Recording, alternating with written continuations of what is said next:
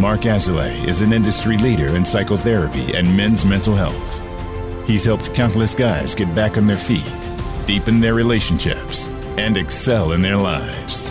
Now he's taken all that he has learned and is sharing it with you. In each episode, Mark will interview an expert in the field of masculinity and men's work. We'll cover topics such as emotional intelligence, masculine identity, anger management, financial health, trauma recovery, marriage and divorce, ethics, and spirituality. Tune in and become a better man. Welcome back to the Men's Therapy Podcast. I'm your host, Mark Azalea. I'm here with Christina Dixon, a returning guest.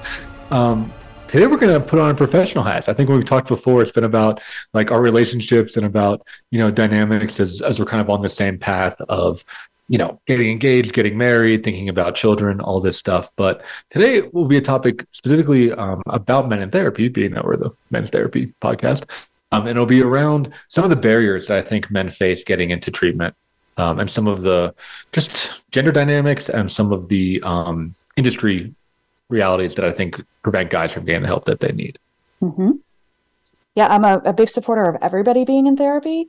And certainly, like you're talking about, some people have more difficulties with access and even the stereotypes or the difficulties in seeing the benefit or seeing themselves in a therapy setting. And I think a lot of times men have more barriers to that, like you said. Yeah, so I want to start with some questions for you. I know you work with a lot of first responders, right? A lot of men.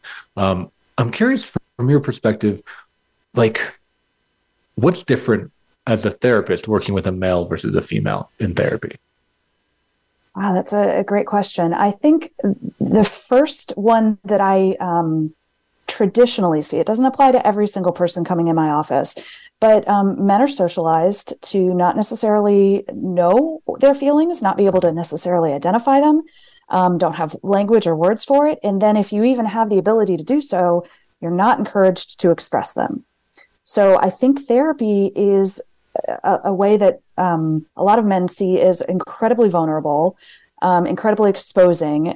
There may be an idea of, I have to go here and spill my guts. They're going to try to get me to cry. These maybe just really scary ideas of what this kind of intimacy would look like. Yeah. And I think building off that, there's so many guys who ask like, what do you feel? And they're like, I don't know. Mm-hmm. Right. And I think men have a lot of fears and insecurities, but a big one is feeling incompetent. Right. And I think we talk about working with a female therapist, specifically feeling emasculated. Mm-hmm. Right. So asking them a question of like, what do you feel? And if the answer is that they don't know, it can be really humiliating for a lot of guys to be asked a question that we don't have an answer to. We don't even know really what the question is on some level, Right. There's, I think, a lot for many of us, there's a lot of education that goes behind it. Some families didn't talk about anger, for instance, so we may not know what anger is or how we identify it in our own bodies. But I think a lot of men, there's a number of emotions that they haven't been encouraged to recognize. So looking at it differently is there a body sensation that you're having? Is there a thought that you might be having that might help us get information and get a vocabulary around it? But yeah, if the idea is I'm supposed to have my shit figured out, or I'm supposed to know certain things, and I'm going to go sit across a woman who's going to tell me how to feel, that might be a big ask for somebody, especially if someone is feeling emasculated in that process. Yeah. So how do you work with that? How do you work with that emasculation component? I think that's huge across the gender lines. Yeah. I try to provide an environment where there's some commonalities. There's a way that we can connect, that we can build a relationship together. And then I often provide a lot of information and education of this is normal. And I like to blame the bigger, group of it's society's problem. You were never given the opportunity or never given the information to be able to be good at this skill. So I'm asking you to do calculus math when we haven't even figured out how to do addition. And if I can normalize it in a way of it's not you that's the problem, and or how can this benefit you in your life and the things that you're wanting to work on in therapy, then I think there's a chance of getting some buy-in. Yeah, I think that's a great thing. It's like bringing it out. Because I think men also, I've noticed, different from women, talk really theoretically a lot. it's difficult. I've seen from my guys, it takes a lot of trust and respect for them to talk about their own lives, and then even more talk about their past, like the past and their childhood, and like times where they felt weak, right? Or they made a mistake. Like that's like the deep, dark. I think a lot of men, I mean, a lot of people, but we'll focus on men. A lot of men carry a lot of secrets, and a lot of hidden, like really deep shame. So yeah, I think starting from a theoretical education, like very cerebral lens, can be really helpful. Right. And if there's a way to have a conversation about someone else you might know, you might have a buddy that has this kind of thing. Maybe it's not something that's going on for you right now, but that we can bring it into the room, normalize it, say it's okay, but not be the spotlight on you as an individual, that you have this quote unquote problem or that you are struggling with this. Yeah. There's this quote that is kind of fucked up in both ways, but it comes to mind where it's, women are afraid of being killed by men and men are afraid of being laughed at by women. Right. And it's like, definitely not to minimize like the physical fear that I know a lot of women live with and really can control their lives and really, be a horrible thing. And then men have it, but it's in that emotional realm, right? It's this idea of like being humiliated or being exposed or something, especially in front of women. Do you notice that? Yeah. Yes. Yeah. And it makes me so sad as I think about that there's this limitation of if you're using that quote, that the equivalent of being laughed at would be such a threatening situation, to an extent that I feel like I'm being killed or murdered or physically attacked. Certainly nobody wants to be laughed at, but that if we could be vulnerable, if we can understand I'm not perfect at everything, or I'm not going to be able to do all the things immediately, but that I can be honest or raw and not be, attacked. It's sad to think that that's a situation that many men live with. Yeah, I think a lot of us do, and I think it's more and more common as the generations go down. And I think as men get, I say it's tactfully, but it's like kind of like not as relevant, right? Because of all the great movements that feminism is doing, like women have jobs and they don't need a man. And there isn't like that survival pressure nearly like it was even, 30, 50 years ago, right? I think men are feeling this real gap of like, what is my function? Right. And women have a lot more power and they're really intimidated by the power that women have, when I work with a lot of my guys, again, especially millennial generation and younger, most of what they do is for women, right? Like they're being successful because they want a woman to give them attention, or they want to get laid, right, on the most base level, or they want to get married or something. And the opinion of the women in their lives is very, very powerful for them. And then if you imagine talking about things that are vulnerable or scary or raw and doing so in front of a woman as a therapist, potentially, that if my sort of center is around pleasing women or around taking care of women, then how in the world am I going to be authentic and raw in front of a therapist? Yeah. And I have had that a few times with men of my impulse is to take care of you. My role should be to make sure that you're okay. And if I'm telling you this hard thing about my experience, I'm not sure that you're going to be okay. So I have to protect you. Yeah. Tell me more about that, because that's something that I don't experience, right? Being male presenting, but I'm curious, the types of projections and transferences that come up for you. Yeah. A lot of it is in some form of protection, whether I had worked with a police officer actually, and at one point we were working on the weekends, I think because of his schedule. And so I was the only car in the parking lot, and he would sort of, I don't want to say lecture, but it was I want you to know that you're the only one out there, that this area has a certain crime rate. Be sure that when you're walking out of the door, that you're looking in these various ways, that you check your back seat, that there was a lot of concern about my well-being. If I'm working with someone who is talking about some kind of an abuse or some kind of a violent situation, it's I've had people say to me, and men specifically, I don't want to put this into you. I'm tortured by carrying this around. Why would I then have you have these same visions or have you have these same thoughts? And there's a real, I think, barrier and a limit there's a wall essentially of, I'm not going to hand this off to anybody else. And I think women more so are willing to say, how many people can I hand it off to? Like, I need that community to be able to talk about it and be able to sort of digest it. Yeah, that's a really key difference. I think you're really putting it into words very eloquently. I know I feel that with Caroline, with my partner, right? Of like, for whatever reason, my pain is too great, or I don't want to burden her emotionally, right? That's like real things that I've had to work through in my relationship. I've never worked with a women therapist. I've worked with male therapists exclusively, but I can imagine that coming up. And you're so right. Like, women don't feel that. Women just like tell everybody, not everybody, but like are more likely to tell more people their stuff than men. And we've said this before, and I want to make sure everybody that's listening is clear. We are making a lot of generalizations about people, but yes, like, I think for the most part, I don't recall many women that have come in and said, I don't want to share this with you because it's going to be too hard for you. It's maybe I can't share it because it's too difficult for me to talk about it. But there's not that way of, I have to protect, or I have to shield you, or I have to take care of you in this dynamic by not telling you something that's hard. Yeah. And I wonder about that, right? Because there's so many angles, right? I think there's like, if you look at it through like a social justice lens, right? That could be misogyny, right? This idea of this inherent belief. Again, it's like, I have misogyny, most guys have it. Like, we're just conditioned to it, right? I'm saying to our male audience, right? Doing the psychoed thing we just talked about. But there's like the idea of like, oh, like women can't handle it. They're not strong enough, whatever, right?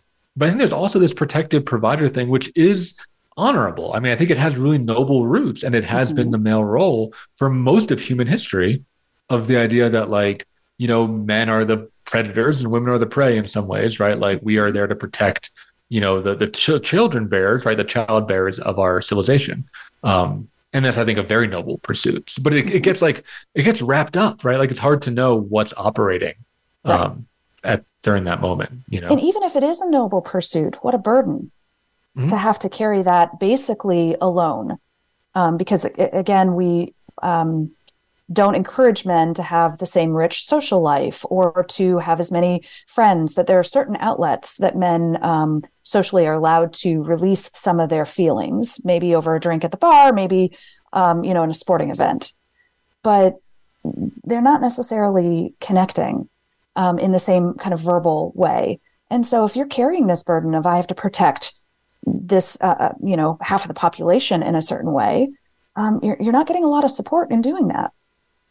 Yeah, for sure. And this is a larger conversation, but I think also the competition that a lot of men carry around is very loneliness inducing, right? I know most guys, including me, almost everyone I worked with, guys have talked about this feeling of that they're competing with like literally every other man on planet Earth, right? Like, they're like, yeah, maybe I have a few friends, but like, for the most part, it's like there's always this battle around like, and around that stuff, like providing and protecting, right? Who's the best provider? Who's the best protector? Who has a status? Like, it is a massive competition. And there's this, I think, a lot of mistrust between men because we are kind of all, and we're competing for women ultimately, right? Like, we're competing for like the right to breed is biologically kind of what's going on, Well, I just had a flash, and I know it's not the topic we're talking about, but dating apps and the differences in gender on dating apps, and how men are often just kind of talking to anybody to see what catches, and then seeing if they can have a conversation. So yeah, there's a sense of loneliness, but certainly competition around how can I find people that I can connect with and or have relationships with or protect. Yeah, I find that stuff like so fascinating because to me it mirrors like the reproductive system, right? Like, which is like perhaps the oldest gender dynamic, right? It's like the most hardwired one, but it's like the man releases all these sperm and like only one is going to make it. And the women's, biology is like these tubes and these challenges and these like hurdles, and like only one's going to get by. And there's, there's cases where like not cases, it happens all the time where an egg will reject a sperm, right? Like it'll just like cannibalize it and it won't get fertilized. Like it's something that it seems so core, just baked into how the how reproduction works. And it's always fascinating for me when that like is mirrored in our society. Like the dating app is the same thing, right? Like it's like literally the same thing, which is crazy that is still operating. Yeah, but then you take all those complexities and you shove it into a therapy room with power dynamics. Yeah. If a therapist is a female and the client is a male, then there's power dynamics, there's status dynamics. And so, all those complexities and that competition to survive. And now we're asking people to be raw and vulnerable and exposed. Yeah, exactly. When we do a commercial break, and we'll dig into the power dynamics when you get back, but I just think of there's this myth, right? I think it's a myth where it's like therapists are non-judgmental, right? Mm-hmm. When I talk to my guys, I say I am judgmental. I'm a human, right? The difference is I will suspend that to listen to you. And if you ask me, I will answer it fully, right? So this idea of a man sitting in front of a woman in power that can pass judgment on him, even if the woman says I'm not judging you, of course she is. Everyone is. I think that's a really vulnerable place. Right. Yeah, so sounds terrifying in that way. Right? Being in front of the court. We're gonna take a break here. We'll move to our first commercial break. When we get back, I want to talk to you more about the power dynamics and looking at it from a feminist social justice lens as well. So hang on in there, and we'll see you on the other side.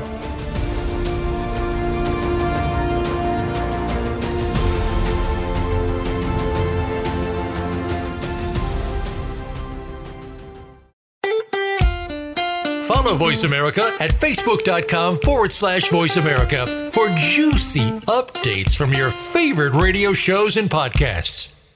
Men's Therapy Online is now accepting new members. Men's Therapy Online offers a solution to the lack of outlets for emotional expression, positive role models, and access to meaningful milestone experiences. In our post-COVID world, loneliness is at an all-time high. Men need consistent community. Our society is rapidly changing. Old models of masculinity are falling at the task of promoting emotional intelligence and meaningful connection. Men's Therapy Online offers tools and experiences designed to help the man who is struggling to balance traditional male roles and emotional fluidity. Whether you need to get back on your feet or take your life to the next level, Men's Therapy Online has your back. We help our members become a true 21st century man. A man who is not burdened by the rapid change of society, but who contributes to it honorably. If you're interested in signing up and finding your band of brothers, go to menstherapy.online to learn more. That's menstherapy.online. Start your journey today. It's your world. Motivate, change, succeed. VoiceAmericaEmpowerment.com.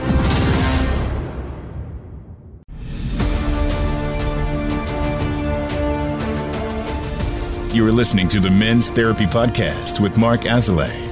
To reach the show today, please call 1-888-346-9141. That's 1-888-346-9141. Or send an email to podcast@menstherapy.online or visit www.menstherapypodcast.com. Now, back to the Men's Therapy Podcast. Welcome back to the Men's Therapy Podcast. We're sitting here talking about some of the barriers that men face going into therapy. I'm talking with Christina Dixon, and we're speaking specifically about the power dynamics between men and women. And in the therapy room, they often get switched, right? Men have a lot of privilege, right? I think that's you can't really argue that, right? In the world. But then when you're in this room with a professional woman in front of you and you're in the realm of feelings and you're outside of your place of work or your home, you're in a foreign territory, those dynamics get switched real fast. Right. It's interesting. I've forgotten about the dynamic of being in someone else's office, but you're absolutely right. If I'm doing that, virtual might be different. But if I'm traveling to someone else's office, it's their space. I'm going into their room. As a therapist, I come out and call you back into the room. So there's so many small ways in which we exert as the therapist this power, and it's not used in a I'm not thinking about it regularly. I'm not oh, I've got all this power and I'm going to use it against my client. But there are so many subtle ways that it shows I'm in charge. And that's something that may be very uncomfortable for someone. And like you said, then we're talking about feelings, which maybe I don't know a whole lot about. Mm-hmm. And wow, this person has so much of an upper hand. Yeah. Yeah. And it's add another freaking element to the soup, right? Is I found that most men, because we see this, most men come to therapy when they're at their lowest. It's often their very last option. Right. And they often come in crisis. Where I've seen my female clients are much more preventative care, right? Mm-hmm. They're like, oh, like I just started a new relationship. Everything's fine, but I just want to start talking about it now, right? Mm-hmm. Which is, I think, honestly, the smarter way to do it. But a lot of guys come after like a relapse or a divorce or losing their job. So they're already in a very powerless position to begin with. Yeah. And we're not setting men up for success in that way. We're not encouraging them and to talk about things when it's mildly upsetting or when there's a little bit of a struggle. My partner and I are having some challenges in communication. Let me talk about what I might be bringing to the table instead of, divorce or a sort of threat of if this doesn't change, then we're done. It's a pretty low point. And there's a lot of desperation. There's a lot of need for this to change quickly. And therapy doesn't always work that way. Definitely does not. So what are some of the power dynamics that you notice in the room between you and your male clients?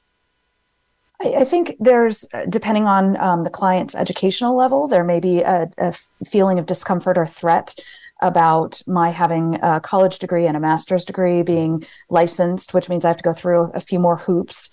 So that might be a challenge.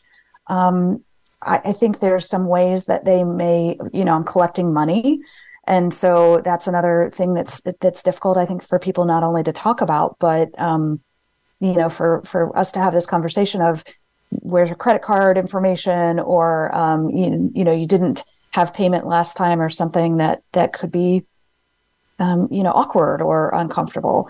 I've had a number of people walk in and say, where am I supposed to sit or which one is your chair? Mm-hmm.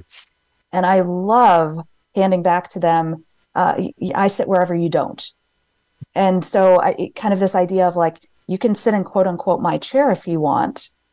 And I think that helps people feel a little bit more empowered, feel in control when they look at, here's a couch, here's a single chair. And it may be a way of trying to change things up for me and see how I respond if they sit in my chair. Yeah, I think that's like really critical. How do you deal with that? And I'll be more clear about that, right? Like I work with a lot of supervised therapists, right? And then mostly of them are female, which we'll talk about. There's way more women therapists than males. And they really talk about how they struggle challenging their male clients, like talking about the payment, like you talked about, right? Or responding to that question about the chair, right? Like I think because there's internalized depression on y'all's end too. Right. Right. So I'm curious, like what that experience has been like for you, how you navigate that. It's taken some time. It wasn't something that I was as comfortable with at the beginning. I think all of us, when we're new in something, we're a little more timid.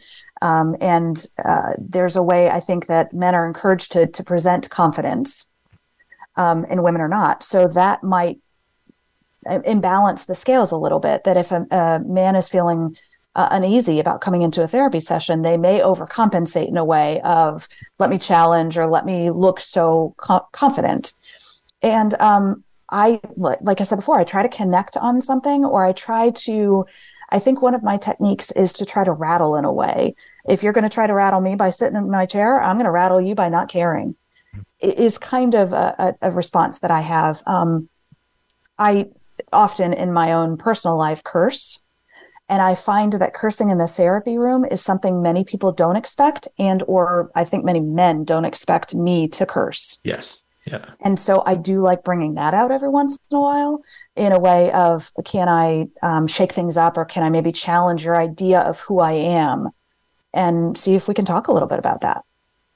Yeah, let me run this theory past you. So this is like in development. I presented this at the Colorado convention.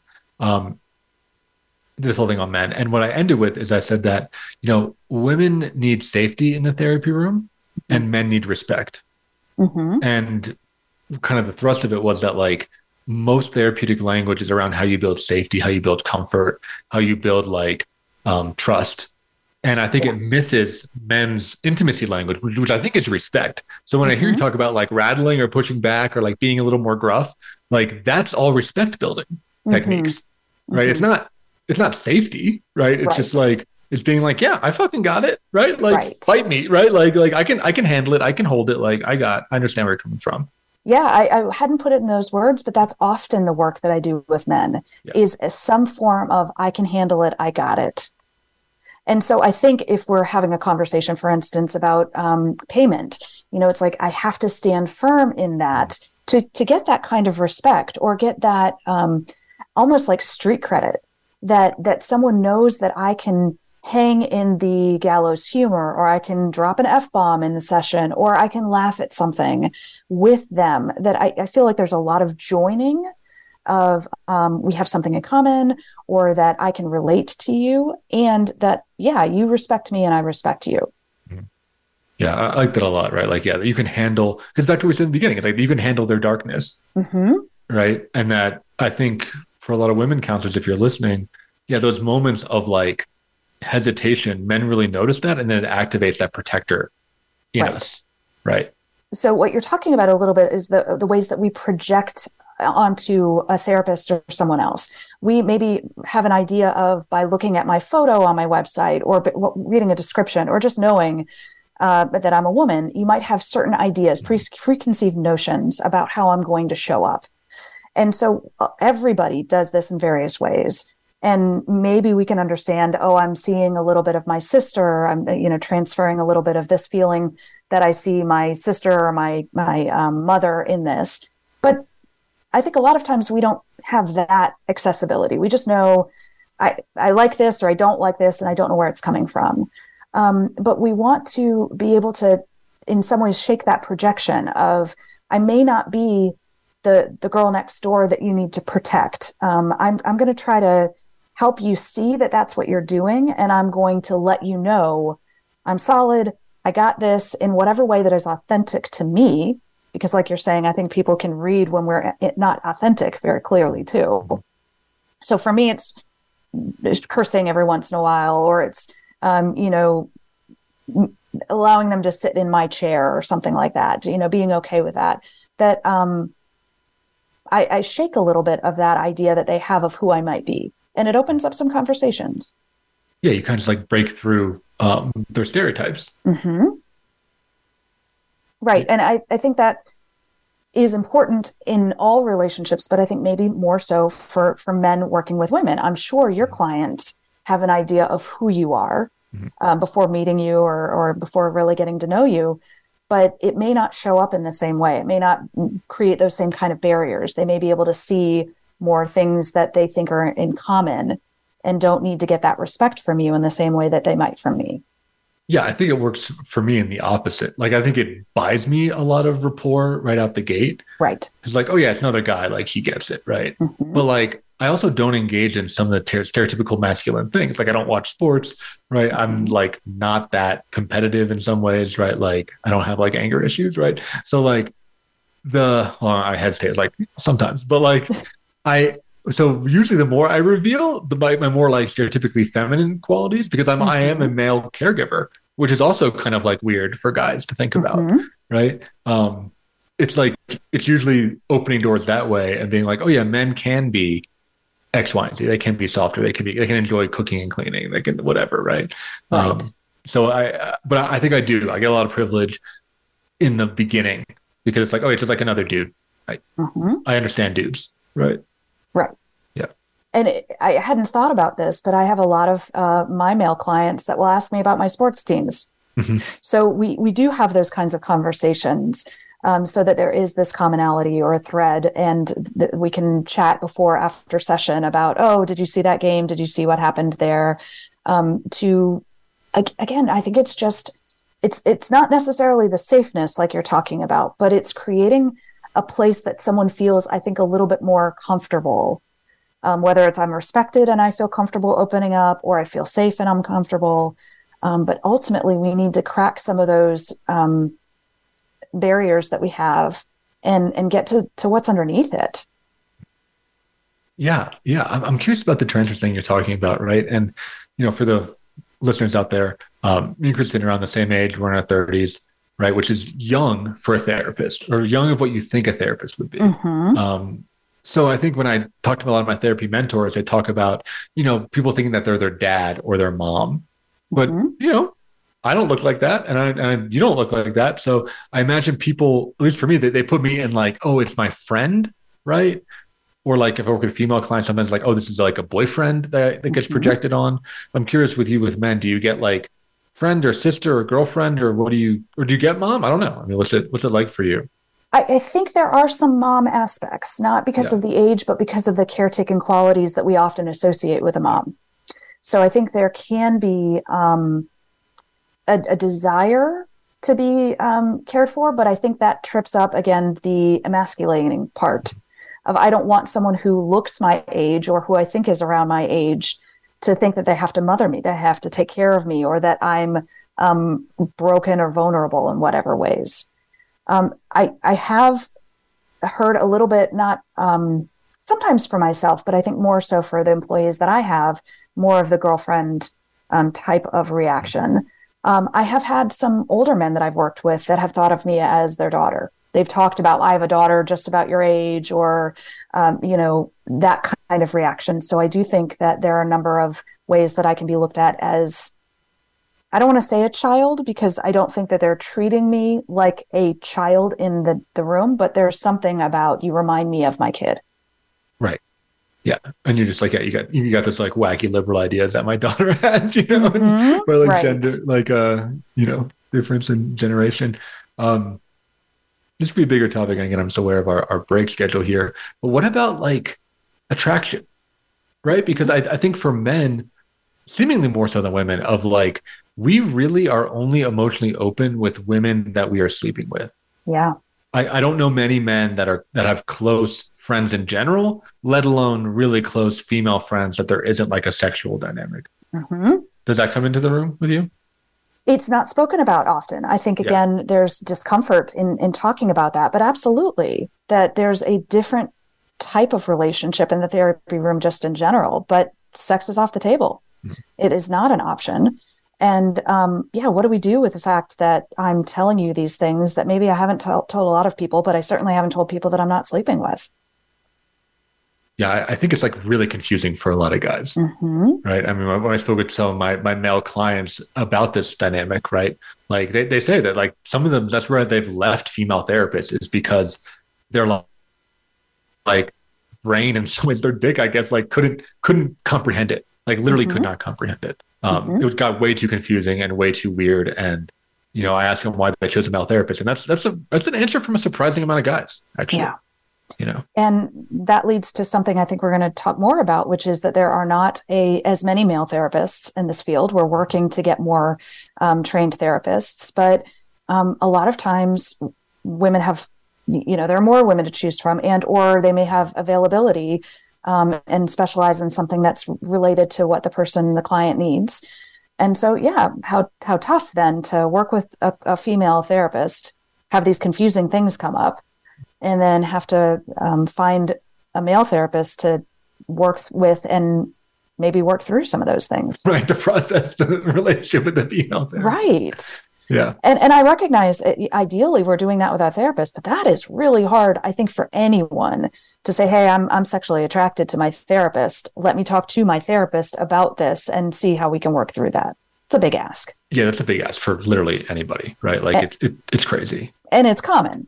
It's not unheard of that we have these sexual feelings, these transferences. Again, we're putting it on to our therapist, which may be an attraction related to something that's not the therapist themselves. But that's really difficult, exposing, vulnerable, scary, hard stuff to talk about in therapy. Hard stuff to talk about in therapy. And I think, but sexuality is such a core part of being human. Yep. And it's often where a lot of like wounding is for a lot of people. Right. Right. And it's like to have that be off the table. I mean, obviously you're not sleeping with your clients, but you don't be able to like to talk about it. I think it's really limiting. So I think, we'll dive back into it. We got to move to our commercial break. When we come back, we'll talk more.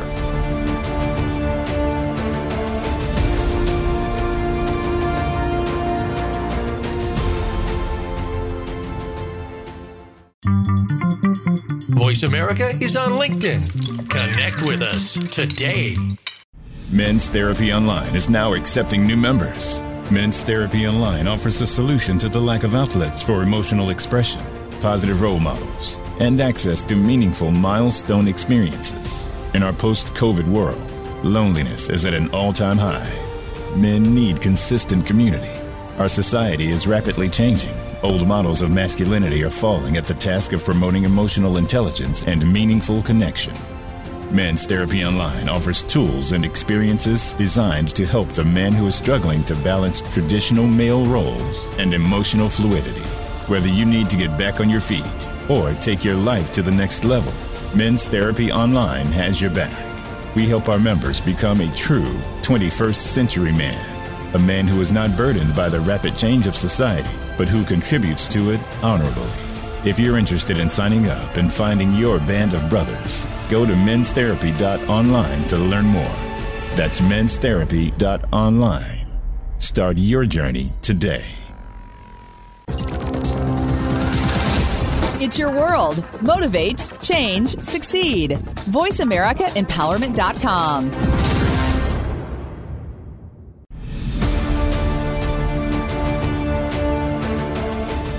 You are listening to the Men's Therapy Podcast with Mark Azoulay. To reach the show today, please call 1-888-346-9141. That's 1-888-346-9141. Or send an email to podcast@menstherapy.online or visit www.menstherapypodcast.com. Now, back to the Men's Therapy Podcast. Welcome back to the show. Sitting here with Christina Dixon, and we're talking about men's barriers getting to therapy, and we landed on talking about sexuality and how difficult it is. I mean, not just for men, for like literally anyone to talk about sexuality in a therapy setting, let alone across the gender lines. I think it certainly goes both ways. So, yeah, Christina, what are your thoughts around that? Well, I was thinking about my stereotype, and I don't know how accurate this is, but an idea of men talk about sexual conquests. It's a bragging, like going back to the competition theme that you were talking about before. So I don't know when there's a vulnerability or a sort of back and forth, especially with someone of the opposite sex, to be able to say, maybe I'm not as satisfied in my sexual relationship, or maybe I'm with someone and I'm super happy with them, but I'm fantasizing about something else that we're not doing in the bedroom. Or maybe in an honest and vulnerable way, sitting across from you, I'm thinking that you would be a great partner, or that I wish my partner was, or my wife or whomever was a little bit more like you, that they could listen like this, or, I want more of this intimacy in my romantic relationship. Yeah, I find it's like one of the last topics, if not the last topic to come up. I found with my guys, and it's something I talk about like right out the gate with them. I try to open those doors, but it takes like a year, if not two, to even get there. And a lot of guys, probably a lot listening, because of the stats, like have sexual issues, right? A lot of men have premature ejaculation and erectile dysfunction, or have very unsatisfying sex lives, or don't know how to feel pleasure, right? I mean, there's so many men. There's a stereotype, and again, maybe this is more younger generation, but the stereotype of men being these like lustful creatures, and sex is all about male pleasure. And there are so many men that I've talked to that like do not feel pleasure from sex, right? And feel that judgment of like, can I give my partner an orgasm? And if I can, I'm a good man. And if I can't, I'm a bad man. Right. And like, that is what sex is to them. It is just like a test where they're naked and they have to like do something. Right. How long is their ejaculation, or like, the hard on or whatnot? Like, yeah. How many orgasms were they able to give someone? It's just, it's so much pressure. And I can imagine having trouble being in the body and in the moment when you're trying to make sure that you're ticking off these expectations that either you have of yourself, or you think your sexual partner has of you, or they may actually have those expectations. Right. Exactly. And it's this idea of like being judged as a man, how being emasculated, right? Like pleasing and pleasuring a woman is a big part of being a man, very biologically, and like having that evaluation, right? Having that secret shame that I know a lot of men carry around not being able to do that, or not being able to perform to whatever standard it is. And feeling like truly like less of a man because they don't have that. Right. And then you're saying it's a year or more in therapy that you're able to have your clients talk about that. Even to start to talk about it. Right. Yeah. Can you imagine then having them talk to me about it, and saying to a female therapist, I'm having these ideas or these, worries within myself or these troubles in the bedroom, and maybe feeling inadequate. I can't. That's why I'm asking the question. Like, I can't imagine that gulf. Like, I think you need a guy who is already very like psychologically minded and has maybe done therapy before, or is specifically going to somebody for sexual issues. Like, to me, that gap seems almost incrossable, if I'm being honest, It's not something that I have many men, or I can't think of any man actually in my practice that has been able to be vulnerable and direct like that. There's ways that we can allude to or briefly hit on my sex life isn't what I want it to be kind of statements, but not going into the details, no. Yeah. And I think that's, again, a called dudes listening. It's like, talk to a therapist about this stuff, talk to other guys about this. Like, I think with all the female sexual empowerment stuff that's happened, which is, I think, really incredible, I think men, we need to do our version of it, because our shit has just been like locker room talk and like you said, bragging and conquest and like, oh, check out her tits, right? Like, we can do better. And I think we can actually look to women and the sexual empowerment movement of the past, 20, 30 years as a great example around that. Well, and when we talked earlier too about the theoretical, and I think that is a great way to bring it into the room, to even just talk about, I'm feeling uncomfortable bringing this up. I've had these thoughts or a desire to talk about this in therapy, but I feel so uncomfortable talking about my sex life here. And then that opens the door. Hopefully it's the therapist opening the door, but if the client is able to say those things, it doesn't mean you have to then disclose immediately in that session what you're navigating or what your questions are, but that you've let the therapist know, this is difficult for me. This is something that I'm finding really exposing or hard to talk about. And you can take it slow. Yeah, it's a great advice, right? Talking about it. Yes. I think that's a great way to start, is talking about it. Yeah. Right. So you want to talk about the lack of male therapists, which I think is a real issue. And during the break, I pulled up a quote from, well, not quote, I guess a idea from Richard Reeves, the guy who wrote a book called A Boys and Men, which is a great book.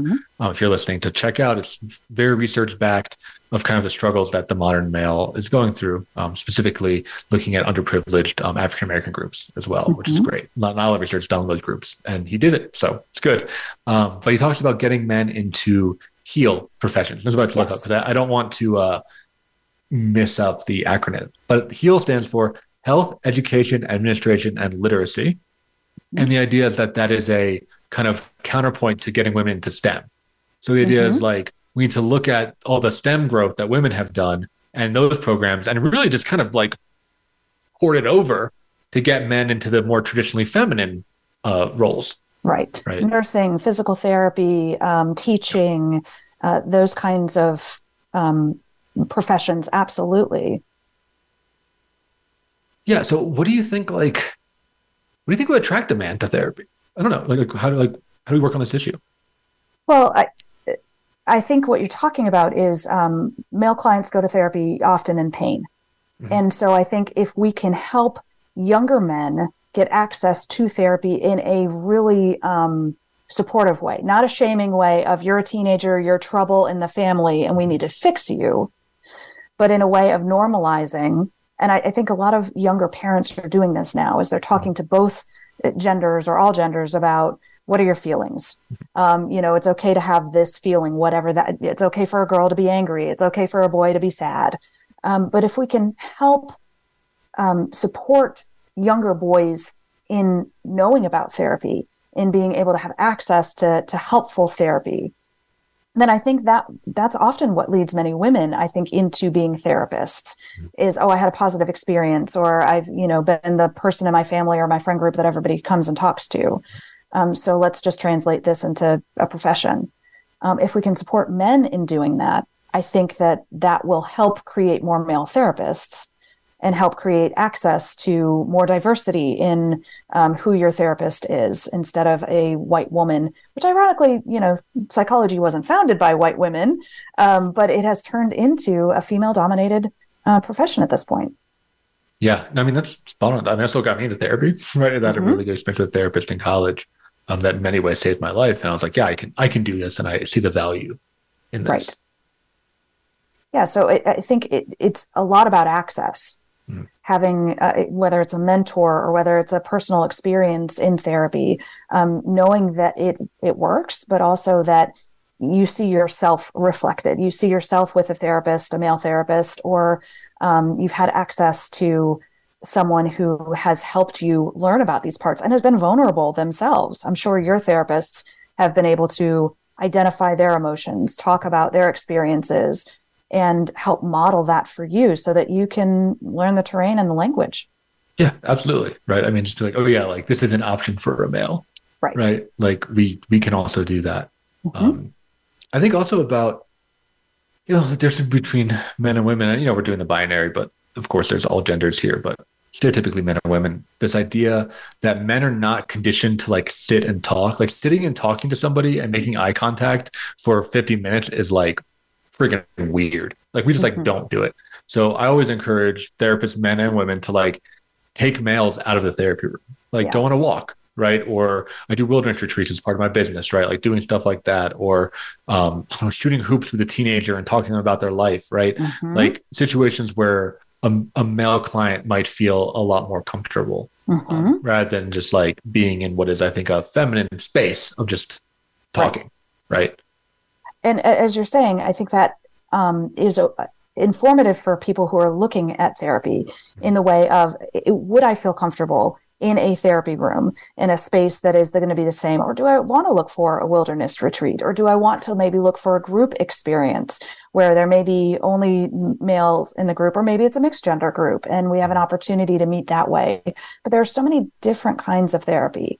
And I think it goes back to being informed that if you meet with one therapist and that therapist isn't a good fit, that there are many others. And if you meet with, for instance, a female therapist and you don't feel comfortable, it doesn't mean that every female therapist is going to be that same way.